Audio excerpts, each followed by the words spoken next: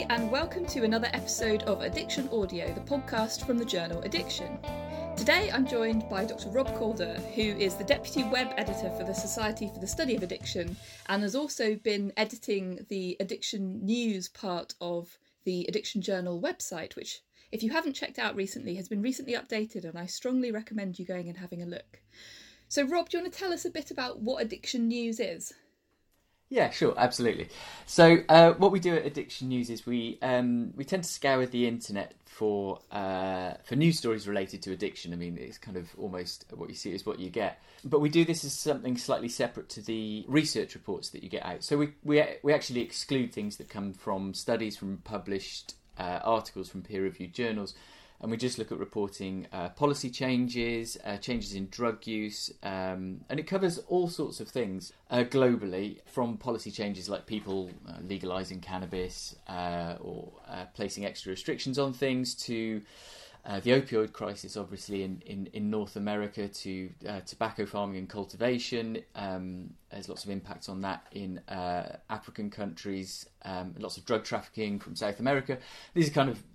These things go all around, so it's a real mixed bag of news from around the globe based on addiction, all drugs, all substances, and there's two of us. So Caroline Getty does a lot of the screening as well, so we get a whole load of information. We just look through the whole internet every week and upload somewhere between 10 and 15 stories that have come up that week, depending on how much news is happening. And at the moment, I think there's obviously a lot of news is happening, a lot around the coronavirus and COVID-19, and actually that's quite relevant to recreational drugs of many kinds and addiction. So the reason that I've invited you on the podcast today is because I think it'd be really interesting to have a discussion about what you're noticing when you're going through these articles and compiling addiction news. How is COVID affecting drugs and addiction? Yeah, I mean, it's been a really fascinating time to be scouring the news for this. Really, it's been frustrating to screen, because a lot of our search tools use drugs as a key search term, obviously, and there's lots of things on coronavirus drugs which are nothing to do with addiction. But one of the main changes have really been around alcohol and tobacco and policy responses to those two substances. So I think with alcohol it's been really fascinating, because there's been a lot of companies that have banned alcohol, that have banned alcohol sales, that have restricted them. Obviously, I'm speaking from the UK, where pubs and bars and restaurants that would serve alcohol have closed, so everyone's drinking has moved home or to home settings. But yeah, in some countries they've completely banned alcohol, and for quite an interesting selection of reasons as well. So some have banned alcohol because of kind of crowd management reasons. So it's like, we're banning alcohol to stop people gathering and becoming unmanageable. Others have banned alcohol because it's harder to enforce, like the 2-metre rule, because people's judgment when intoxicated isn't perhaps quite as good as it would be when they were sober. Early on in Hong Kong, bars were banned early because of the necessity to remove your face mask in order to have a drink, and that exposed people to potential coronavirus infection. There was, I think, the capital city of Greenland banned alcohol temporarily when it saw a rise in alcohol-related abuse towards children. And so it was a very different reason for kind of making that policy change.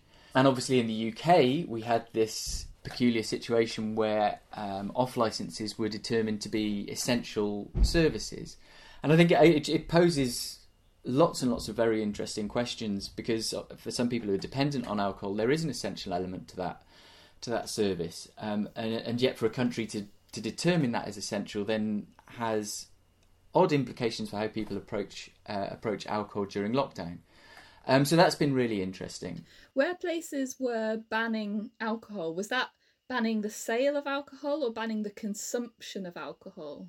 So mostly it was sales of alcohol, and it was the same with places that banned tobacco. They banned sales of tobacco. Some localised places, I think in India, actually banned consumption of alcohol. And again, that ban of the sale of alcohol has kind of it's got consequences that we're very used to. So in Sri Lanka, following the ban of alcohol sales, there's this massive increase in people making moonshine or illicit distilleries in their houses. And it was particularly compounded by the fact that the Sri Lankan authorities weren't able to audit, test, find these places because a lot of their enforcement staff were off sick or were socially isolating. And in order to go into someone's kitchen to determine whether they've got a distillery, you had to break social distancing rules. So there was a real difficulty with this. And then also compounded with the potential for illicit alcohol to be fatal, really. I think it was in Iran, there was a moment when 700 people died from methanol consumption following reports that industrial alcohol could cure COVID-19. And so there's this real kind of, this replication of you ban things because you want to restrict people's availability to them, but then those consequences of illicit trades. And we've seen that in tobacco as well, the rise in illicit trade of tobacco when people have put in these restrictions. Yeah, so that brings us nicely on to tobacco. What are some of the impacts that COVID is having on tobacco policy around the world? So Botswana and India banned sales, and one of the states in India banned public use of tobacco. And particularly with that state, that was related to gutka, because there's a lot of spitting associated with that tobacco product. So there was a kind of a very specific cultural reason for that to be banned in public. So there have been these bans, and so this has partially been about social gathering. It's partly been about the health effects of tobacco, because obviously there's this respiratory element to COVID-19. And again, particularly with Botswana, the government said, look, this is because of evidence of harm. So people who smoke have greater incidences of lung disorders and are therefore at a greater risk of developing severe symptoms from COVID-19. And again, it just raises the question, it's not new information that tobacco and smoking is harmful. If people continue smoking, it kills 1 in every 2 of them. And yet this very, very focused health crisis has kind of brought about these policy interventions that people wouldn't think of otherwise. People don't think of banning tobacco because it kills so many people, but because it raises the risk of dying from coronavirus, some governments have then banned it, which I think is really interesting from a policy perspective. So we're seeing lots of places banning alcohol and tobacco sales. Is there any indication from any of these news articles about how long these bans might be in place? Well, yeah, I mean, I think it's one of those things. It's a bit like everything at the moment. People are making vague indications about what's going to happen in the future, but kind of specifics are pretty hard to come by. One was quite interesting story that we found on around the 9th of June, at the beginning of June, that the Delhi state government has imposed an enormous tax, a 70% tax on alcohol sales, and they've called it a corona fee. And it's to try and stop massive queues of people buying alcohol, because for 6 weeks no one was able to buy alcohol. And then as lockdown opened up and alcohol sales were allowed, there were just these enormous queues that were then preventing people from socially isolating and increasing the spread of coronavirus. So I think there's kind of, once you've banned something and you're then reintroducing it, there are some quite difficult decisions to make about how that happens. And I know that in New Zealand, for example, many bars have a system where you either sign in or you use a QR code on a kind of track and trace style app to make sure that people know who's been in a bar, so that pockets of coronavirus can be detected. It's one of those things, isn't it? Banning something is relatively straightforward, or certainly simple in policy terms, but then reintroducing it can then become quite a thorny issue. So it's going to be something to watch for in the future, potentially. Yeah. It's going to be really interesting to see what happens as we start to move out of lockdown and as, things start to... I don't really think they're going to go back to normal anytime soon, but, as things start to change, what will happen with these policies? So it's a kind of watch this space. Yeah, and I think alongside that, there's been things like New York City banned flavoured vaping products. And that was kind of something that they'd been talking about, or that certainly the mayor had been talking about for some time. And I don't want to be too cynical about this, but it was one of those things that, with a reduced local government, they were able to kind of push through this legislation as part of a whole load of health measures for coronavirus.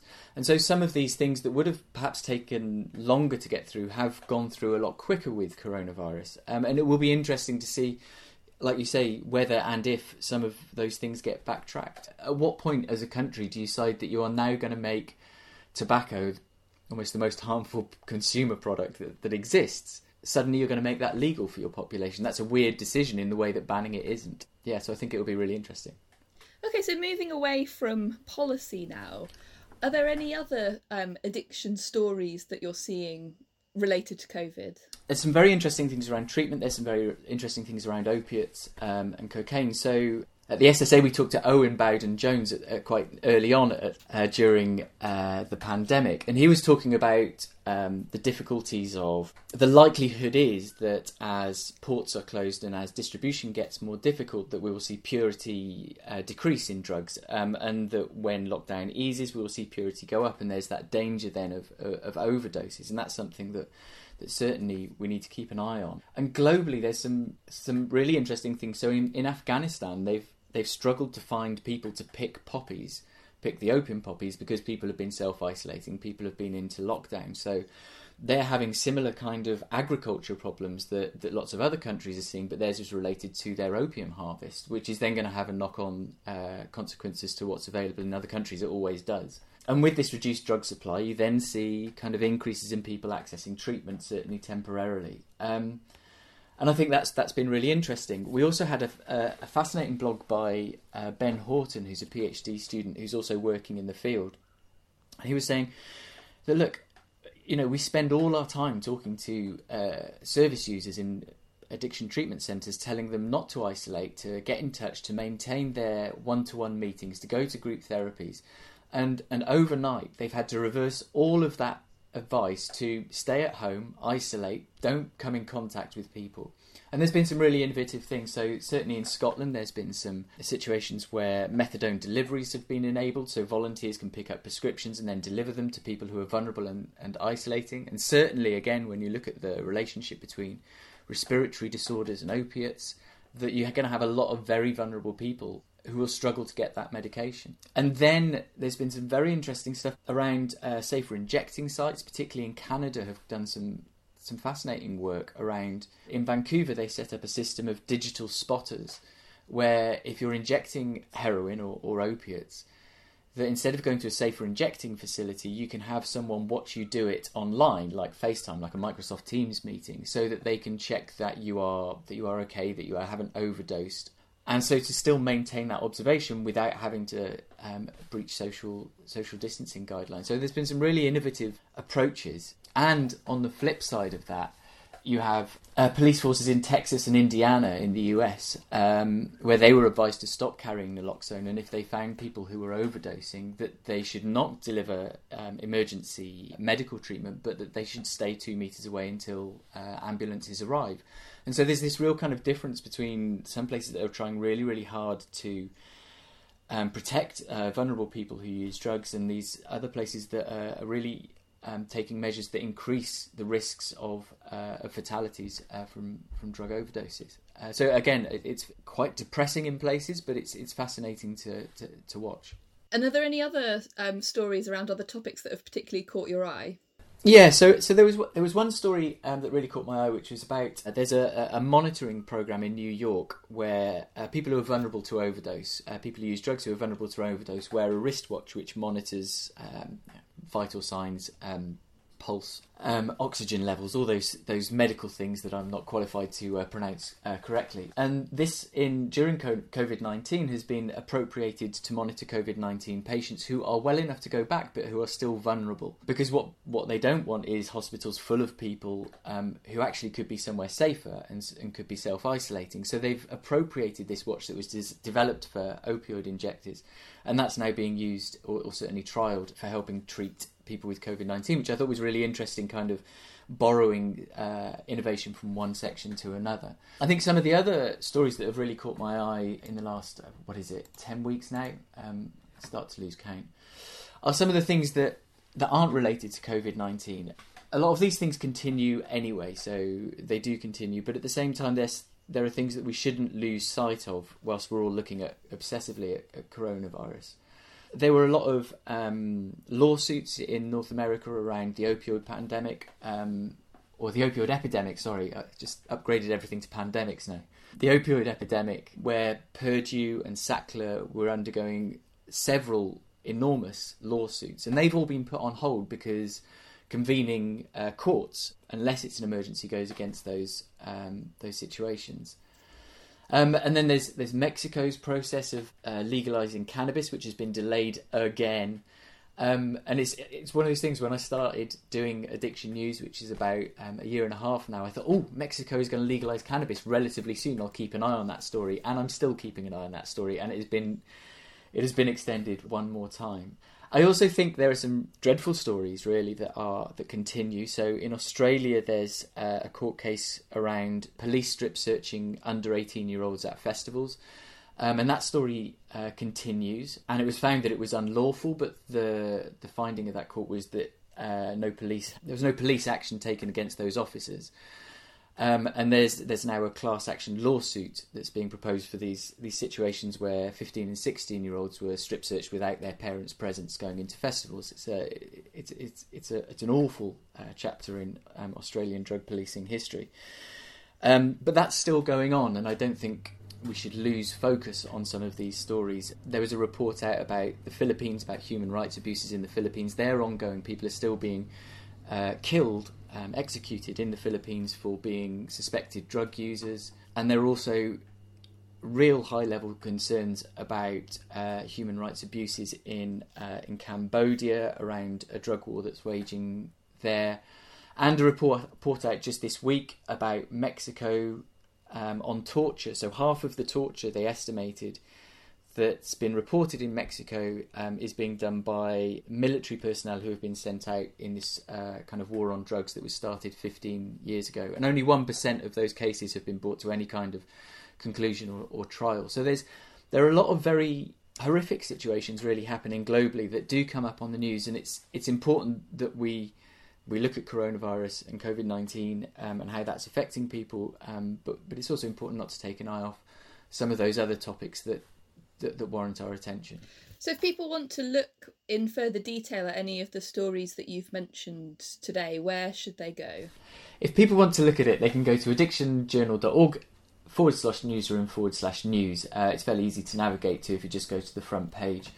And you can search by continent, by substance, and by news type, and we're hoping to make that a little bit better. But there's also a text search. So if you type in COVID-19, which is how we've been referring to coronavirus in the news, if you type in COVID-19 into that search bar, it will bring you up everything that is related to COVID-19 in the last 10 or 12 weeks. But at the same time, if you want to search for stories about opioids in Asia and policy, you can put those things in. It will bring you up those stories. So it's becoming quite a big resource. And one of the really interesting things, sorry, I meant to say this earlier, particularly with Sri Lanka, is that we had this story about an increase in moonshine production. And then the very next week, there were official figures that came out saying that alcohol use had gone down because they'd stopped selling alcohol. So we get quite a lot of this where, because we're news and we're not a peer-reviewed article, we can actually report quite contradictory stories because you have governments, you have official responses saying one thing, you then have reports or surveys that say another thing, and actually sometimes weighing those two things against each other can give you a much better picture of what's happening in these places. So it's quite nice that we contradict ourselves quite routinely. And you're updating it weekly, is that right? Very regularly. Yeah, so it usually goes up on a Tuesday or a Wednesday. There's usually 10 or 15 stories. We tweet the SSA and Addiction Journal, and I tweet about it whenever they're out. But yeah, they go up weekly. There's also at the top of it.